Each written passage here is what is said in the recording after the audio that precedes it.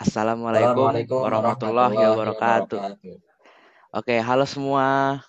Ketemu lagi nih di podcast seputar remaja bareng gua di sini Fatan Khaizuran dan partner gua di sini. Arel Riando.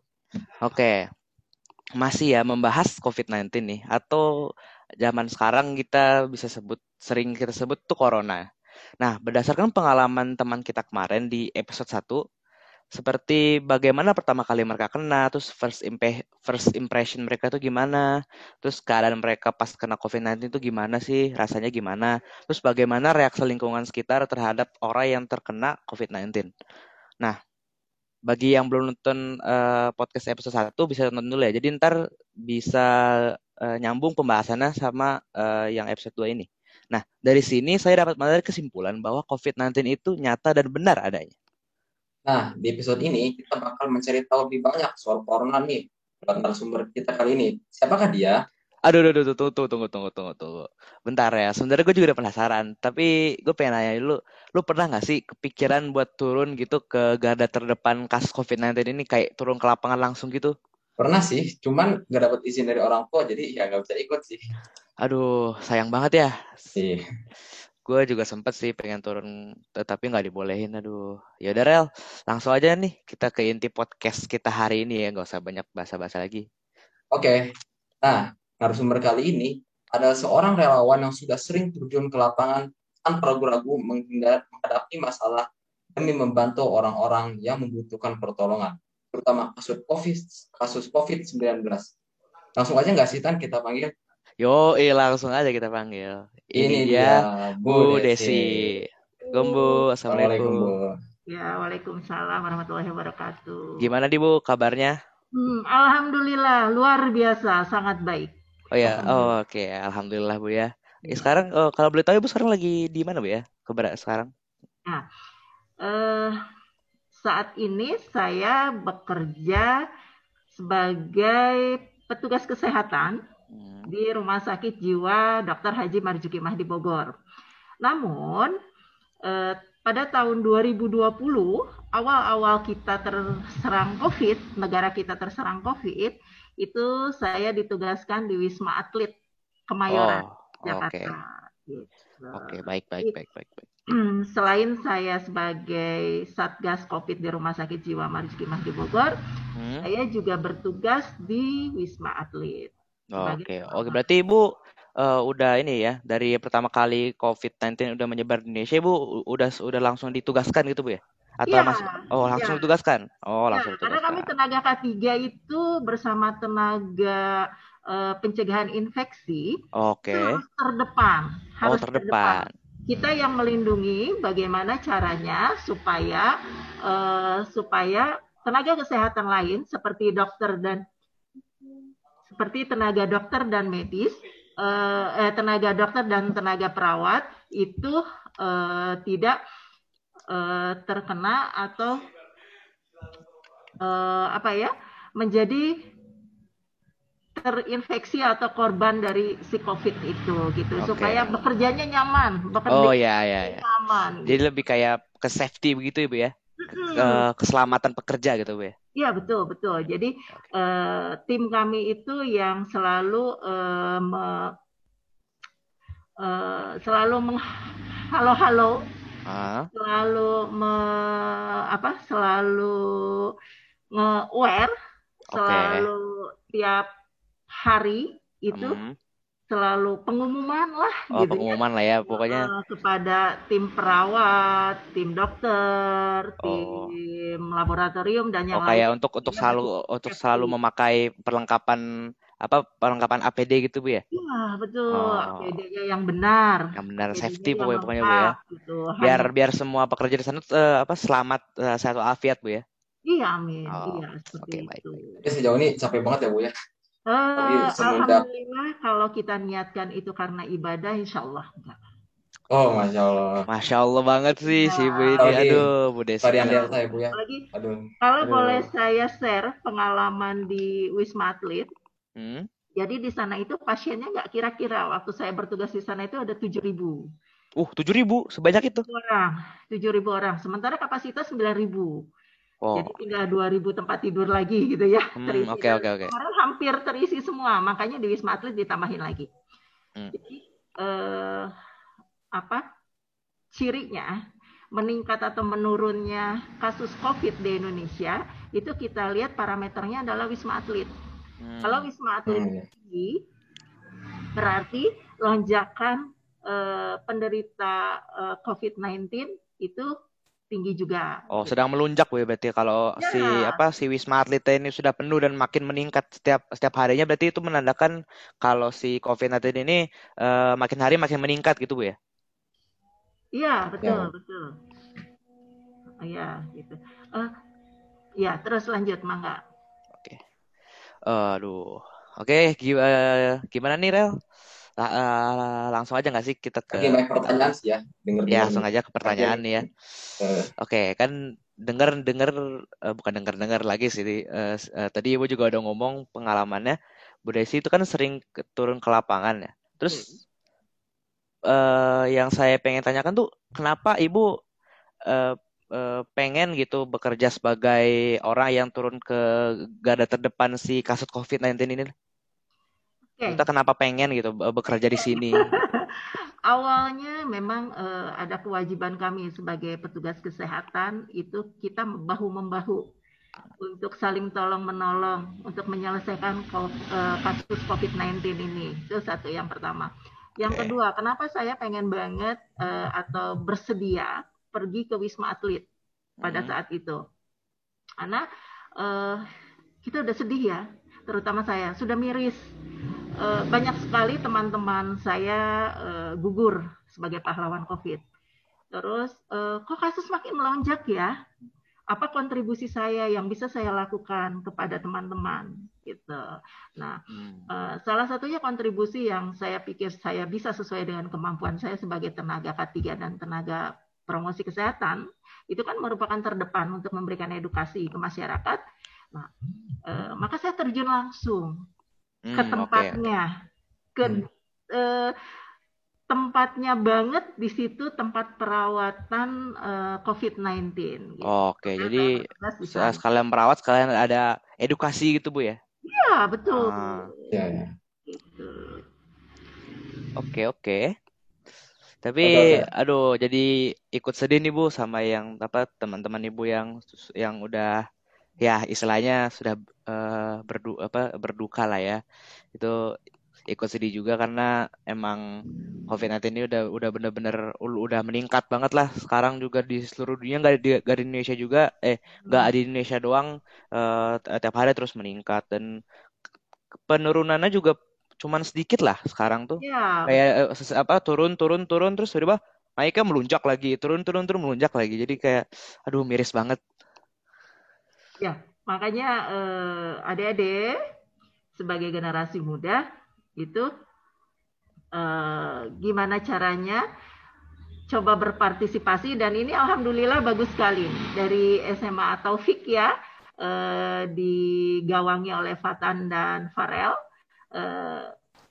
Ibu sangat apresiat sekali. Justru seperti ini merupakan salah satu ajang untuk mengedukasi, memberikan satu pemberitahuan melalui pengetahuan bahwa be careful, hati-hati. Be careful ya. Okay. Jadi pokoknya dari hal paling kecil tuh dengan edukasi, ntar makin lama orang-orang juga bakal mulai aware dan mulai peduli dengan adanya COVID-19 gitu ya. Ya, dari mulai kita mengedukasi orang akan tahu, dari tahu akan aware, dari aware akan mencoba melakukan. Nah, itu merupakan gawang, merupakan gerbang. Titik awal Bu ya. Ya, gerbang untuk memutus mata rantai si COVID ini. Oke, baik. Oke, bisa dilanjut ke pertanyaan kedua. Baik Bu. Jadi kita ini emang Bu ya, pandemi ini emang parah banget ya Bu. Bagi banyak orang yang apa istilahnya ya. Bahkan yang paling parah tuh ada yang nggak percaya Bu. Ada yang berkata nih konspirasi lah dari negara bagian mana gitu kan, masih ngeri banget nih kita nih. Masih dalam zona merah paling parah ini ya. Nah saya ingin bertanya Bu, saat saat pertama kali turun ke lapangan, apa sih yang dirasakan Ibu dan bagaimana pendapat Ibu soal yang terjadi di sana, Bu? Gimana, Ibu? Di Wisma Atlet ya? Ya, gimana? Oke.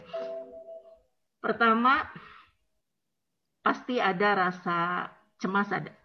Ya, pasti cemas sih. Cemas. Yang pertama cemas.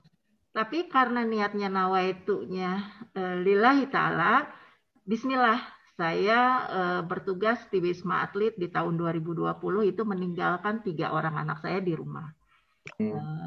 Jadi ya Bu, ya, karena niatnya itu menjadi kuat ya Bu. Ya, karena kan nggak boleh pulang. Kita kalau udah masuk sana sudah diam di apartemen, di asramakan di sana. Iya benar. Masa bakti aja, beres masa bakti gitu ya. Iya betul.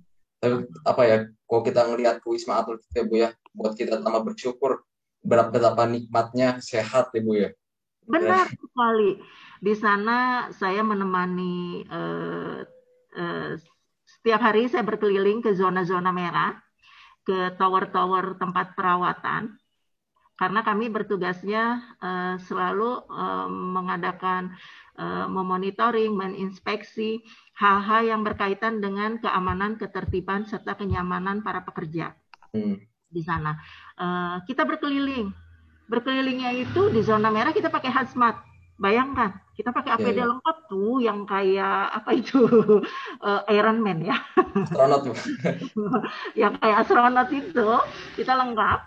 Kami tenaga K3 itu dari zona satu ke zona yang lainnya itu terus jalan itu pakai itu untuk melihat, memonitor teman-teman medis, teman-teman perawat itu bekerjanya sesuai enggak, sesuai dengan aturan enggak gitu, mempergunakan APD dan sebagainya gitu. Kenyamanannya bagaimana? Itu karena tugas kita gitu. Ya betul. Kita sendiri melihat di sana teman-teman perawat, teman-teman medis berjibaku dengan kasus-kasus COVID-19 ini. Terutama saya kadang suka merasa sedih melihat pasien-pasien atau penderita COVID di ruang ICU. Di ruang ICU-nya gitu, karena disitulah perjuangan mereka gitu ya, untuk survive, bisa nggak bertahan gitu dengan segala macam bantuan dari para tenaga medis dan keperawatan itu. Dan di situ saya ngelihat teman-teman dan teman-teman medis mencurahkan maksimal sekali apa yang bisa dilakukan oleh mereka gitu ya. Betapa sibuknya mereka, betapa coba bayangkan sama adik-adik, mereka pun sesuai dengan jam dinas itu si hazmatnya itu nggak dilepas. Bagaimana mereka cara minum, bagaimana mereka cara makan, coba mereka menahan itu untuk bisa makan dan minum. Nggak mungkin mereka bisa makan dan minum di ruang infeksius gitu. Nah, niat kami itu kan merawat gitu. Jadi insya Allah dikasih kekuatan sama Allah Subhanahu Wa Taala sehingga mereka bisa menyelesaikan tugasnya itu, operansifnya itu dengan baik gitu. Nah, banyak banget pasien-pasien yang biasanya ciri-ciri pasien yang sudah parah itu COVID itu dia sesak. Sesak banget, ngambil napas itu sulit sekali gitu. Nah, itu tuh sudah mulai tuh teman-teman perawat, teman-teman dokter itu gimana caranya memberikan semua segenap kemampuannya supaya pasien dapat terkurangi keluhannya. Ya bener Bu. Panggil saya Bu jalan-jalan di Bogor Bu ke daerah Lawang Gintung ya Bu, yang daerah Surya Kencana itu ada tempat oksigen Bu, itu ramai sekali Bu. Itu saya ngeliat itu langsung ya Allah, betapa nikmatnya O2 ini, betapa nikmatnya oksigen ini. Kita ini kadang-kadang ya Allah saya pengen punya mobil ini, tapi kita lupa sama satu oksigen ini. Itu emang bener Bu ya, oksigen itu ya bagi di Wisma Atlet itu. Ya, nikmat yang diberikan sama Gusti Allah. O2 gratis kan kita hirup kalau kita sehat. Iya. Ya, coba kalau sakit 1 liter sudah berapa? Ya betul. Satu tabung yang 125 liter tuh yang kecil, yang bisa dibawa-bawa ke sana kemari itu udah berapa harganya? Ya. Yang besar yang 2.500 sekarang itu di pasaran udah sekitaran 6 juta. Ya Allah, iya itu ya. Memang ya, kalau kita nonton di berita juga Bu ya, kesedihan tuh bukan cuma pasien doang, bahkan nakes juga itu perjuangannya Ya, apa dipisahkan dari keluarganya, mungkin jauh dia pergi jauh demi ini ya menolong orang-orang, tentunya niatnya lillah ya Bu ya, gitu ya. Jadi bisa saya simpulin sih bahwa emang saat pertama kali rasakan itu pertama ini ya sedih sekali ya, prihatin, tapi tentunya dengan niat yang ibu pegang tentunya karena Allah, itu insya Allah Allah memberikan kekuatan kepada ibu ya dan juga pada semua tenaga kesehatan lainnya. Itu ya. tentu sangat miris sekali dan sangat membuat kita sakit hati ya Bu. Tapi dengan ada niat itu kita bisa menjadi kuat, terus semangat ya Bu ya, kita Ya, semua selalu mendoakan. itu tugasnya tenaga kesehatan terdepan ya untuk kasus pandemi ini. Itu mau nggak mau kita harus legowo, kita harus berbesar hati dan diniatkan dengan lillahi ta'ala kita bekerja melayani masyarakat. Tapi kita sendiri pun petugas kesehatan itu harus membentengi diri dengan salah satunya dengan APD. Iya betul. Jadi ada ikhtiar juga ya Bu ya. Jangan cuman dan Betul. tidak hanya berdoa doang. Kita ada ikhtiar duniawi supaya si virus itu tidak masuk ke kita ya Bu. Iya, iya. Oke. Terima kasih baik Bu ya. Oke Iya. Pak Tan. Lanjut. Oke, lanjut nih ya. Oh ya kan sekarang tuh COVID-19 ya sekarang ibu pasti masih sering turun ke lapangan kan. Maksudnya kemarin apa sempat kemarin tuh ada apa ada rencana-rencana atau ada acara-acara kayak edukasi-edukasi gitu kemarin-kemarin sempat ada dan di Oke. mana kalau boleh tahu? Eh, kalau edukasi kita Hmm. terus jalan. Oh, Tadi pagi pun saya mengedukasi pengunjung oh, pengunjung oke. di ruang tunggu rumah sakit. Itu karena kegiatan Hmm. rutin kami. Nah, kenapa itu tidak boleh terputus kita memberikan edukasi supaya masyarakat terus terpapar. Hmm. Bagaimana sih menyikapi COVID? Harus bagaimana sih bersikap begitu. Oke, Uh, oke. kita nggak pernah bosan memberikan edukasi karena itu tadi yang saya katakan itu merupakan garda terdepannya supaya masyarakat mulai terbiasa supaya ngeh bahwa pandemi ini cukup berbahaya. Hmm. Jadi baik lagi Bu ya kayak karena niat ibu yang kuat dan ingin menyelamatkan orang lain dengan sekecil-kecilnya adalah apa sih edukasi gitu ya sekecil-kecil bantuan itu edukasi. Jadi ibu Betul. dengan niat yang kuat pengen ngasih tahu ke orang-orang kalau COVID-19 itu berbahaya, terus harus dihindari, harus siap segala macam gitu ya. Oke. Terus kan yang tadi ibu sampaikan dari tadi pagi maupun kemarin-kemarin lagi itu ada yang rutinitas gitu kan. Nah, terus pendapat Ibu keadaan terkini saat terakhir kali turun ke lapangan itu gimana? Maksudnya yang kayak misalnya turun ke penyuluhan bukan sekedar ngasih edukasi gitu kayak misalnya yang ngecek-ngecekin safety gitu itu keadaan terkini gimana? Pasien-pasiennya terus apakah suster-susternya itu ada yang sudah mulai kena corona juga walaupun udah pakai APD lengkap hazmat gitu atau gimana? Bisa diceritakan Bu, Oke. keadaan terkininya? Oke, nah yang sekarang semenjak munculnya gelombang COVID-19 yang ada gejala varian Alpha, Beta, dan Delta, itu petugas kesehatan semakin banyak yang juntai. Apa ya namanya? Bahasanya apa nih? Kalau sekarang semakin Apa? yang ngedown, semakin banyak yang ngedrop, semakin banyak Oh, yang terpapar. ah, Nah, apa itu bahasa anak sekarangnya itu? apa ya? Terkena. Lagi kenal lah gitu ya. Kan kalau dulu awalan sebelum masuknya varian baru yang dari India itu, kan yang dari India itu yang terbaru sekarang itu varian Alpha, Delta, sama Beta. Nah, sebelum itu yang di tahun 2000-an itu petugas kita itu masih banyak yang survive, masih bisa bertahan dirinya. Nah, semenjak masuk varian ini itu teman-teman petugas kesehatan itu sudah banyak yang drop, sudah banyak yang terpapar. Hmm. Sudah banyak yang terkena. Saking banyaknya ini Bu ya, saking meningkatnya si COVID-19 itu Bu ya. Ya, walau mereka mempergunakan APD dan sebagainya. Tapi kan APD itu hanya salah satu syarat aja untuk membentengin dari COVID-19. Ada syarat-syarat yang lain, misalnya makan yang baik, gitu, istirahat yang Tapi bukan berarti kita benar-benar bisa terhindar dari si COVID-19 itu ya. Itu cuman kayak perlindungan pertama saja Bu ya. Bukan berarti kita udah pakai hazmat, udah pakai APD santai aja lah, udah minum obat, udah makan vitamin, makan yang teratur. Tetap aja kalau kehendak Allah bilang sakit ya sakit gitu Bu ya. Kalaupun fayakun ya. Ya kun fayakun ya. Gitu. Nah, tapi kita juga harus berusaha ya dengan berbagai upaya ya supaya diri kita nggak terkena COVID gitu. Nah, yang sesuai dengan pertanyaan tadi, bagaimana sih keadaan sekarang? Nah, itu tadi. Pada sekarang tenaga kesehatan semakin Berkurang. Katakan iya lelah. Oh, lelah. Kekurangan, iya kekurangan. Banyak sekali rumah sakit sekarang yang meminta tenaga-tenaga baru. Jadi membuka rekrutmen baru, baik dokter maupun perawat. Karena petugas-petugas yang lamanya sudah banyak yang terkena.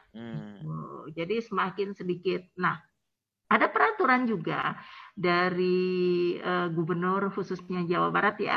Gubernur Jawa Barat itu sekarang itu mengharuskan semua rumah sakit di Jawa Barat minimal 30%-nya itu harus melayani bednya yaitu ya, tempat tidurnya 30% itu harus melayani penderita COVID. Oh, penderita COVID ya. Maksudnya kayak persyaratan rumah sakit sekarang gitu Bu ya. Ya, karena penderitanya semakin meningkat, semakin tinggi ya. Gitu. Jadi mau nggak mau kita harus mempersiapkannya, sehingga memang terkuras habis fokus kita itu terhadap COVID ya. Walau mungkin masyarakat memerlukan pelayanan sakit-sakit yang lain. Gitu. Nggak cuman sebatas COVID aja. Sebenarnya di rumah sakit tuh kan. Kalau yang saya tahu tuh kan waktu itu saya pernah nganter nenek saya ke rumah sakit kan buat kayak ngetes penyakitnya sendiri gitu tapi bukan COVID kan. Nah, itu wah ramenya minta ampun. Itu ada yang nanganin COVID, ada yang sakit lain lah, ada yang batuk kayak terus ada yang mau operasi segala macam tuh rasanya prihatin banget itu kita niatnya ke rumah sakit emang mau berobat tapi dengan keadaan sekarang tuh kita jadi ragu-ragu gitu dengan adanya COVID-19. Jadi kita mau berobat, aduh gimana nanti kena COVID juga di rumah sakit tuh banyak banget rame orang gitu. Jadi orang-orang tuh mikir 2 kali gitu kalau mau ke rumah sakit itu. Tapi kalau emang mau sembuh ya harus terima resiko sih. Itu memprihatinkan banget, sedih banget. Jadi sebetulnya kalau memang masih bisa ditangani berobat itu by Halodoc atau puskesmas, ditangani di klinik-klinik aja yang minim orang berlalu lalang. Kalau memang sudah parah penyakitnya, mangga dibawa ke rumah sakit. Tapi cobalah meminimalisir untuk pergi ke rumah sakit. Karena betul tadi yang dikatakan Fatan, di rumah sakit itu banyak sekali, kita kalau ngelihatnya itu miris, banyak sekali kasus COVID yang sampai antri. Saya punya beberapa dokumen dari teman-teman saya petugas kesehatan dari berbagai rumah sakit, itu sampai lapangan parkirnya pun untuk merawat pasien COVID. Penuh gitu ya? Penuh banget. Oh. Gitu, iya. Oke. Jadi emang keadaannya udah sedang parah-parahnya Bu ya. Si tenaga kerjanya sudah mulai berkurang, terus dan di sisi lain si COVID-19 itu semakin meningkat gitu ya, si yang terdampak kayak gitu Bu ya. Oke, tadi kan tadi Ibu sempat ngomong kalau rumah sakit sekarang atau ya mungkin salah saya dengar ada open recruitment gitu Bu tadi ya. Kayak salah ada yang mau itu, ada yang mau jadi tenaga kerja COVID-19 ini. Nah itu banyak gak sih Bu yang daftar? Kan orang-orang juga pasti mikir 2 kali, aduh ntar gua gini gini gini gimana ya. Jadi tuh kayak mikir banget kemana itu ke sana-sana ke depan-depannya gimana. Terus sekarang open recruitment-nya banyak gak Bu yang daftar Bu? Eh, Kalau saya lihat di beberapa rumah sakit swasta banyak juga yang masuk. Alhamdulillah Bu ya. Ya, tapi memang tidak seheboh pencaker ya, pencari kerja gitu. Lebih kita masih bisa hitung jari lah. Oh, Gitu. oke. Ibu, menurut Ibu, apakah COVID-19 bisa berkurang atau bahkan hilang dari bumi dengan adanya vaksinasi dan pertolongan pertama yang Ibu dan tenaga kesehatan yang lain ini lakukan selama ini, Bu? Oke. Akan punah dari bumi ini gitu. Kita balik lagi. Kalau kita manusia beriman, itu kembalikan lagi kepada Allah Subhanahu wa taala. Karena yang membulak-balikan seperti ini adalah yang di atas. Maha penguasa, yang maha penguasa gitu ya. Yaitu Allah. Nah, kalau secara syariatnya atau secara kita berusahanya, oke, kita lihat dulu apa itu definisi imunisasi. Imunisasi, oke, itu kan memasukkan atau melemahkan imun untuk dimasukkan ke tubuh kita supaya bisa menyerang atau mengenali virus atau ada penyakit lain yang masuk ke tubuh kita. Itu satu. Nah, si vaksinasi sendiri itu juga punya masa expire. Kasarnya gini, misal kita divaksin tubuh kita. Nah, si vaksin itu punya kekuatan di tubuh kita itu berapa lama? Gitu, nggak seumur hidup. Oh gitu ya, Bu? Ya. Jadi ada waktunya ya, ada batas waktunya gitu. Satu, yang kedua, vaksin itu bisa berkembang nggak si virus yang dimasukkan itu ke tubuh kita? Gitu. Ada yang bagus nerima berkembang di tubuh kita, ada yang gagal, tapi mungkin gagalnya karena sudah banyak penelitian, sudah diteliti juga mungkin hanya sekian persen gitu. Nah, itu. Nah, vaksinasi memang salah satu jalan untuk meredam perjalanan si COVID atau memutus atau mencegah supaya tidak terkena COVID. Tapi vaksinasi bukan langkah satu-satunya, gitu. Ada langkah-langkah lain. Makanya selalu digembar-gemborkan sama pemerintah, sama tenaga kesehatan. Yuk kita AKB, adaptasi kebiasaan baru. Nah, adaptasi kebiasaan baru itulah salah satu secara penelitian itu merupakan yang berimbas terbesar untuk memutus mata rantai si COVID gitu. Nah, adaptasi yang baru itu dimulai dulu dari 3M, terus 4M, terus 5M. Wali kota Bogor bilang 6M, sekarang malah sudah 10M gitu. Seperti itu. Dari namanya aja udah tambah parah ya, Bu ya. Banyak MM-nya ya, Bu ya. Ya, udah banyak MM-nya gitu. Gitu. Jadi kalau penggunaan APD dan sebagainya itu memang diwajibkan untuk petugas kesehatan yang menolong penderita COVID, dan misalnya untuk petugas-petugas lain seperti petugas pulasara jenazah atau yang memandikan jenazah atau yang menguburkan jenazah itu juga wajib mempergunakan APD. Kalau untuk masyarakat nggak perlu lengkap-lengkap kayak pakaian astronot gitu, nggak perlu itu. Ya, ntar Fatan mau tidur karena ditemani sama adiknya di kamar, mesti pakai juga baju astronot. Waduh, berat itu, panas Bu. Saya pakai kipas angin, mau pakai AC juga kepanasan kayak. Apalagi coba bayangkan sama Fatan sama Farel, ibu lari keliling-keliling dari tower 1 ke tower lain di Wisma Atlet, itu mempergunakan hazmat, siang bolong jalan dari Salazar 1 ke Salazar lain, naik. Waduh. Gimana Tan? Coba bentar bikin dulu. Itu bolak-balik siang-siang tuh ya, di tower 1, tower 2, terus bolak-balik dengan setebal itu. Wah. Ya, jadi kita ke tower-tower infeksius ya, ke infeksius, ke yang zona merah, itu dari lantai 1 bisa sampai lantai 36. Kita kan ngecek Iya, iya. Wadaw, lantai teman-teman 36 loh, nggak tanggung-tanggung. petugas seperti perawat dan dokter ya, dan fasilitas keamanan serta kenyamanannya untuk bekerja mereka gitu. Jangan sampai terhalang kalau karena fasilitas dan tidak sesuai protokol lah mempergunakan APD-nya. Ibu kan udah sering edukasi nih, hampir tiap hari kan rutin ya. Nah, pesan-pesan untuk para pemirsa di rumah yang nonton podcast ini apa Bu ya, supaya tetap terhindar dan selalu sehat dari COVID-19 ini? Pesan-pesan aja. Oke. Silakan. Karena Fatan nyuruh Ibu berpesan, Ibu juga pengen berpesan untuk teman-teman Fatan dan Farel.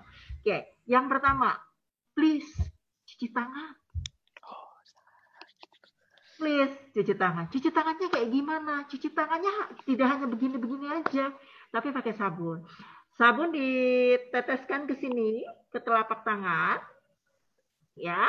Terus gosokkan ke jari-jari begini. Nah, banyak 4 kali. Oh, ke sela-sela jari ya Bu ya? Sela-sela jari. Nah, tuh, gitu. Terus jari-jarinya dikaitkan. Oke. Sama jempol kita ini dibersihkan. Nah. Oh, di punggung tangannya Bu ya? Iya. Oh. Jari-jarinya ini dibersihkan. Karena menempel sekali. Si virus itu kan kecil ya, nggak kelihatan menempel. Bisa ada di mana aja Bu ya? Tuh. Nah, udah beres itu, ini nih, si kuku-kuku ini nih, si jari-jari ini, lingkarkan di telapak tangan. Oh, bersihin kukunya Bu ya? Iya. Dalam kukunya. Balikin. Oke. Beres itu jempolnya. Oh, diputar-putar Bu ya? Putar-putar. Jempol doang atau semua jari diputar? Udah, kan jari udah tadi gini. Oh ya, jempol. Oh ya tadi tinggal jempol sendiri yang belum tadi ya? Iya.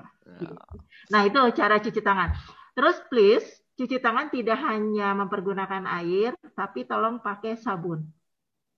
Ya, si virus dia biasanya mati dengan deterjen, dengan sabun, dengan hand sanitasi, dengan yang berbau-bau ada deterjennya lah. Iya, yang ada yang biasa lah buat sabun-sabun itu. Tapi sebenarnya sabun itu sepele loh Bu. Tapi banyak banget orang yang kayak menghiraukan sekecil itu kayak sabun itu hal-hal sepele, tapi orang-orang banyak yang menghiraukan kayak cuci tangan, udah pakai air aja, terus mungkin si cuci tangannya nggak yang kayak Ibu praktekin tadi yang gini-gini, cuman gini-gini doang. Asal tangan gini-gini kena air doang gitu. Iya. Ya. Sebenarnya saya juga kadang-kadang gitu sih Bu. Saya mengaku aja ini. Karena ada Fatan dan Farah udah di Ibu edukasi ya. Oke, ini harus dilakukan ini rela. Aduh, kalau nggak dilakukan malu ini.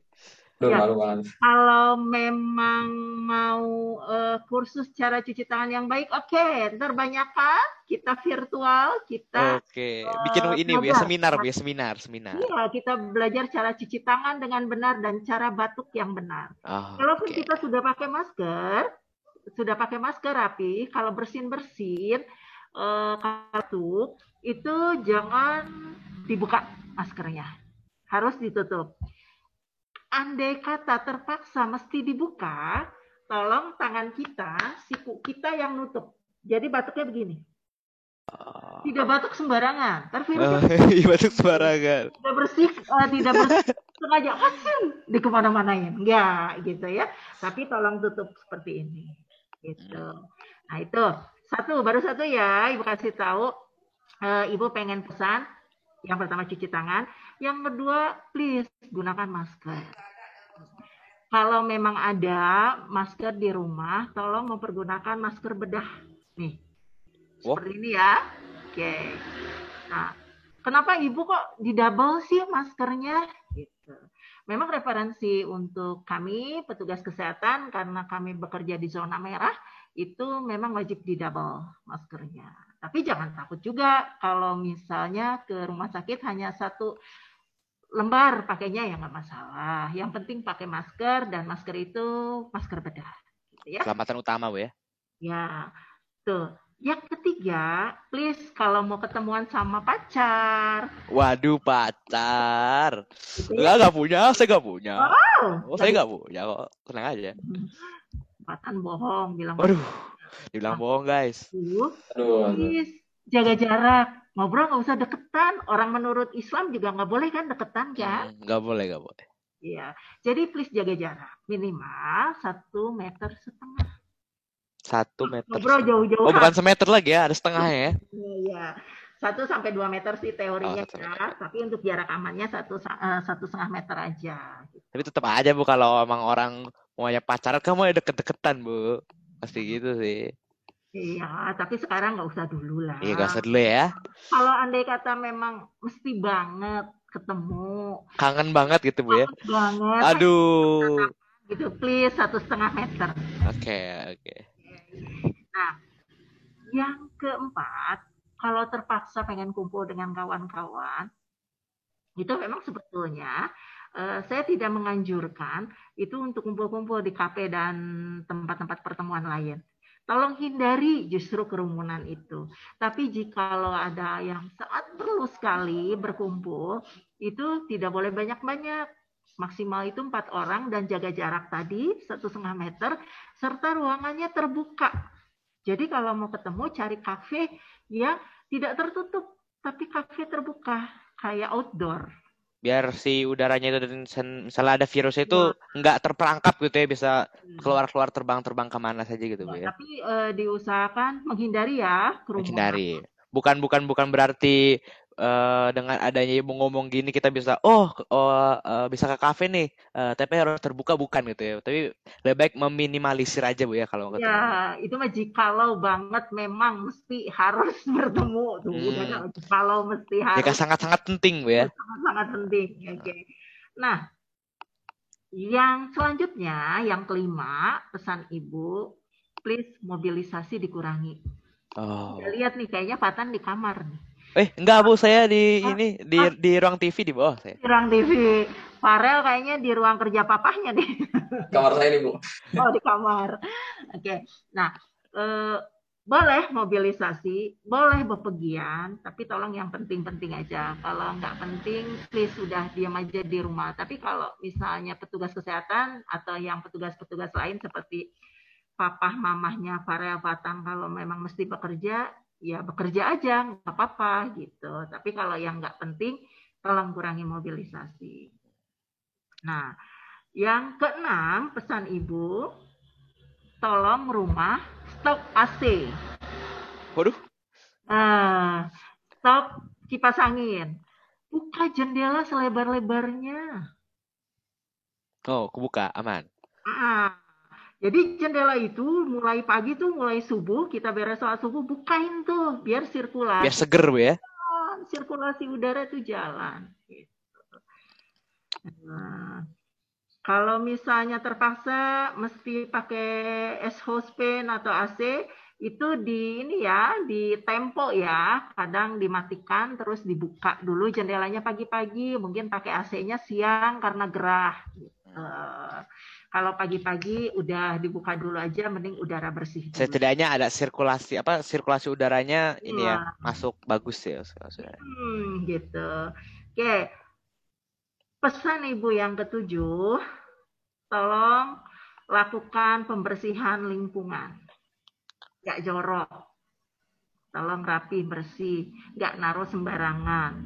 Apapun. Misal, Fatan pulang dari mana, lempar tas langsung. Nggak ditaruh sembarang. Itu nggak boleh. Jadi, tas atau sepatu masuk ke rumah, itu tuh diangin-angin dulu di luar. Jangan langsung dimasukin ke lemari sepatu. Itu kalau bisa disemprot desinfektan. Tuh, disemprot desinfektan, udah aman, baru bisa masuk lemari sepatu. Gitu. Ya, jadi virus nggak nempel. Gitu. Tapi kalau misalnya kayak sepatu itu ya pernah lah. Tapi kalau tas-tas itu kayak sih nggak pernah deh. Tas misalnya bawa langsung aja taruh tempat yang biasa, terus keluarin isinya gitu. Nggak pernah dikasih semprot-semprotan sih. Bila perlu sih ya kalau rajin, itu tuh setiap habis pergi tas itu Makanya ibu sekarang nggak pernah tuh bawa tas wanita atau apa, ibu lebih sering membawa tas kain.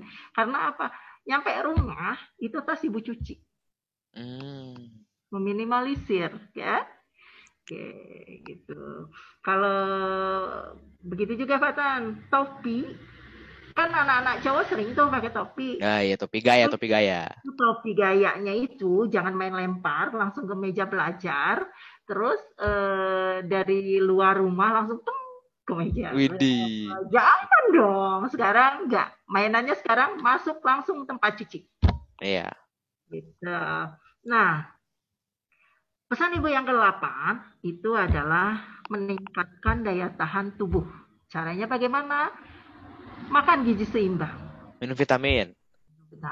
Minum vitamin itu nomor 2 sebetulnya. Oh, nomor 2. Kalau tubuh kita bagus, kita makan bagus. Makan bagus ya, dalam arti kata seimbang ya, tidak karbohidrat semua enggak. Tapi tolong pada masa sekarang protein itu di-double. Jadi biasanya makan mungkin 1 potong ayam, sekarang 2 potong ayam. Aduh, tergendut gimana, Bu? Gak usah mikirin gendut. Ntar juga kalian ini masa pertumbuhan, ntar juga ada fasenya untuk turun kembali. Gampang untuk mengurangi berat badan kita puasa lagi ntar. Pokoknya ini sih Bu ya, ngatur gizi aja Bu ya. Ya, ngatur gizi, tapi caranya makannya protein double. Kalau lu Rel gimana di rumah makanan teratur gak? Maksudnya sayur semua seimbang gak? Biasa aja lah ya. Aduh, saya sendiri kadang-kadang suka ya gitulah ya. Masih go food. Iya, begitulah. Inilah go food. Iya, go food lah ya. Aduh malu. Sayuran serta protein itu yang diutamakan. Oke, selain gizi seimbang, yang kedua please deh jangan begadang. Wah, ini. Kalau penyakit kelamaan di rumah, penyakit. Kan daya tahan tubuh, ya kan? Nah, benar. Seusia Karel Fatan itu 8 jam kebutuhan tidur sehari. Oke, coba hitung. Kalau Fatan tidur jam 12 malam, otomatis nggak cukup tuh. Apalagi siangnya juga ngegamer. Waduh, tahu aja sih Bu. Pasti. Aduh. Nah, gitu ya. Jadi tolong disiplinkan tubuh kita. Jam 9 malam kita sudah tidur. Bangunkan kita waktu subuh. Nah, kalau memang mau tidur lagi, silahkan tidur siang. Kalau saya biasanya tidur jam 11, jam 10 nih. Terus bangun jam 5 pagi, sholat, terus tidur lagi. Jadi ke 8 jam. Mikirnya gitu. Yang penting cukup istirahat, tidak begadang. Ya, tidak begadang. Terus, selain itu Ibu pesan juga, jaga kesehatan mata ya. Jangan terus-terus ngelihatin terus laptop dan handphone. Kasihan mata kita, jangan zolim terhadap anggota tubuh yang sudah diberikan gratis sama Gusti Allah. Ya. Hargailah Bu ya, yang sudah diberikan. Betul. Nah, kita udah dikasih kenikmatan, masih sehat, masih gini, masa kita yang udah sehat yang nggak terpapar COVID aja masih bisa menyelenehkan kayak yang simpel-simpel kayak mata, jaga kesehatan nggak bisa. Terus ya mungkin kuku sendiri juga ya kalau nggak dipotong, wah banyak kuman-kuman sekecil itu pun. Iyalah, gunting kuku yang rapi setiap hari Jumat gitu. Ya, nah. Pesan Ibu yang ke-9, banyak banget sih si Ibu pesannya. Iya si Ibu, tapi nggak apa Bu, seru Bu, gak apa. Makin seru Bu. Lanjutkan Bu. Itu biar untuk pemirsa di rumah kok Bu. Oke, siap. Yang ke-9, please dari mana-mana buka baju di belakang rumah. Jadi gini, langsung pas masuk rumah, itu masuk ke kamar mandi, buka baju di kamar mandi, langsung mandi, cuci rambut, semuanya salin, baju yang dipakai tadi dari luar basahin. Oh, oke. Ya, jangan sekali-kali kegiatannya seperti dulu. Nah, ini mudah-mudahan tidak terjadi pada Fatan dan Farel nih. Kalau gimana ya? Tapi biasanya kalau emang habis keluar tiduran langsung dimasukin keranjang sih. Kalau mesin cuci langsung lempar aja masuk mesin cuci. Nah, itu bagus, nggak apa-apa. Tapi kadang ada juga teman-teman Fatan dan Farel ini kalau datang nih dari luar masuk langsung tiduran di sofa. tanpa ganti baju. Wah, ini nih. Nah, Saya pernah. tempel dong virusnya dari Iya, luar iya. masuk ke dalam, sementara di dalam rumah mungkin ada neneknya, ada adik kecilnya, gitu ya. Iya, ibu saya biasa kalau pulang dari kemana-mana tuh kan duduk tuh di sofa. Set, Ade, langsung mandi kamar mandi. Itu sofa, bentar sofa kena kuman gini. Ya udah akhirnya kamar mandi baru. Iya. Tapi tetap aja udah kena kuman duluan sih ke sofa ya. Nah, berarti sekarang sudah paham ya, Oke. kuman itu jangan dibawa dari luar ke dalam. Tolong dibersihkan. Langsung kitanya mandi. Jadi pas kita mau aktivitas di dalam rumah, keadaan badan kita sudah bersih. Ya, jangan dulu pas datang karena aus langsung buka kulkas ngambil air minum terus nyemot makanan nggak cuci tangan pula. Itu. Itu tuh. Jadi, buka, tutup saji makanan gitu. Ada ayam, ambil Oke. Nah, pesan yang terakhir nih. Ya, kok udah terakhir aja, Bu. Pesannya yang terakhir nih. Oh iya, Bu. Iya, Bu. Ya, kan Ibu tadi apa sih pesan Ibu? Nah, Ibu punya 10 pesan buat Bang Fatan dan Farel. Oke. Nah, yang ke-10, please tingkatkan imun dengan bertakwa dan berpikiran positif. Ya. Jadi enggak deh itu buang deh jauh-jauh negativisme, buang deh parnoan, buang deh seuzonnya. Nah, itu akan menurunkan imun. Tapi kalau kita selalu berpikiran positif, kita selalu berpikiran yang baik-baik, imun kita itu akan meningkat. Nah, Ibu kasih tahu, kalau ada penderita COVID, itu suka ada yang ngomong, saturasinya gimana? Saturasi itu perjalanan jalan nafasnya manusia. Nah, biasanya si penderita COVID itu saturasinya itu akan jelek. Yang normal gimana tuh, Bu? Ya, yang normal itu 95 ke atas, 96 ke atas. Nah, tapi misalnya ini ada yang 80, ada yang 89 gitu, ada yang 87. Nah, kenapa itu saturasi menurun? Itu salah satunya adalah yang dapat mengakibatkan saturasinya si seseorang itu menurun karena dia berpikiran negativisme. Suzon, banyak yang dipikir, banyak yang enggak, cemas. Kayak mikir, aduh gue bisa sembuh gak ya gitu. Nah, jangan-jangan begini ya. Jangan begini ya, kayak mikir terlalu jauh gitu, Bu ya. Gitu. Bikin down duluan, nggak boleh itu. Jadi tolong berpikiran yang amazing lah gitu. Berpikiran yang bikin hati riang, gembira gitu. Itu dapat meningkatkan daya tahan tubuh kita. Mungkin itu 10 pesan dari Ibu untuk teman-teman Fatan dan Farel.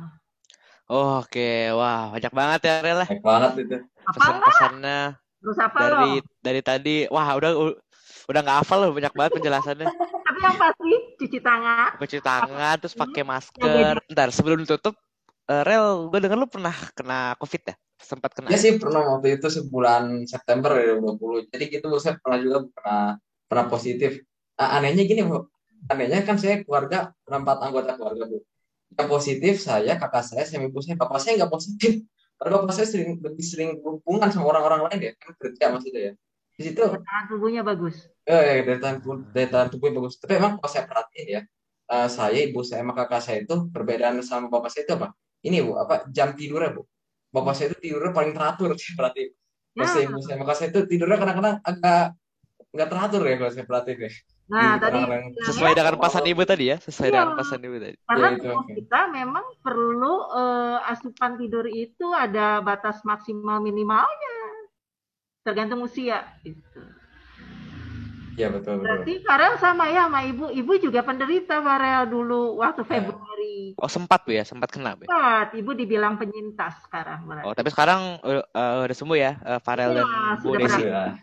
Oke, alhamdulillah. Fatan juga jaga-jagaan ya. Oh iya, alhamdulillah belum masih aman. Belum dong, nggak pernah gitu jangan. Iya nggak pernah. Amin, semoga nggak pernah. Amin. Pokoknya nikmat ya Farel ya. Napas ya. Aduh kok ngomongnya gitu sih, saya jadi takut nih. Jangan, makanya be positif. Positif, pikir positif. Terus positif thinking. Oke, kayaknya udah banyak banget nih ilmu-ilmu yang udah Ibu Desi berikan ke kita Rel. Banyak banget beneran. Wah, Gak kehitung ya berapa kata ya itu. gak bisa kehitung pengalaman-pengalaman dari yang udah ibu sampaikan dan betapa sedihnya kita yang denger Wah, cerita-cerita sedih banget. ibu. Aduh. Tapi kalau nonton Tapi berita ya karena Tan ya. emang ya, tapi ini karena udah akhirnya kayaknya kita akhir aja ya podcast kita pada hari ini. Pengen lanjutin cuman waktunya udah gak ada ya gimana ya. Sayang banget ya Tan ya. Tapi udah ya. Terima kasih udah meluangkan waktunya untuk nonton podcast kami hari ini dari awal sampai akhir. Sampai ketemu lagi di podcast lainnya yang tentunya dengan tema yang berbeda ya Tan ya. Oke, Oke. wassalamualaikum Assalamualaikum warahmatullahi warahmatullahi wabarakatuh. wabarakatuh. Waalaikumsalam warahmatullahi wabarakatuh. Mohon maaf kalau misalnya ada kata-kata ibu yang kurang berkenan. Ya, Baik Bu, ambil yang baik-baiknya, yang buruknya tolong dibuang, tolong dimaafkan. kalau dimaafkan, jangan dibuang Bu, dimaafin aja. Ya, dimaafin. Oke, sekali lagi terima kasih Bu ya atas Baik Bu, luangan atas waktunya. atas Assalamualaikum ilmu. warahmatullahi wabarakatuh. Tolong sebarkan walaupun sedikit ilmu yang didapat terkait dengan pandemi ini. Biar kita bareng-bareng bergotong royong untuk menyelesaikan, mengusir pandemi dari negeri kita.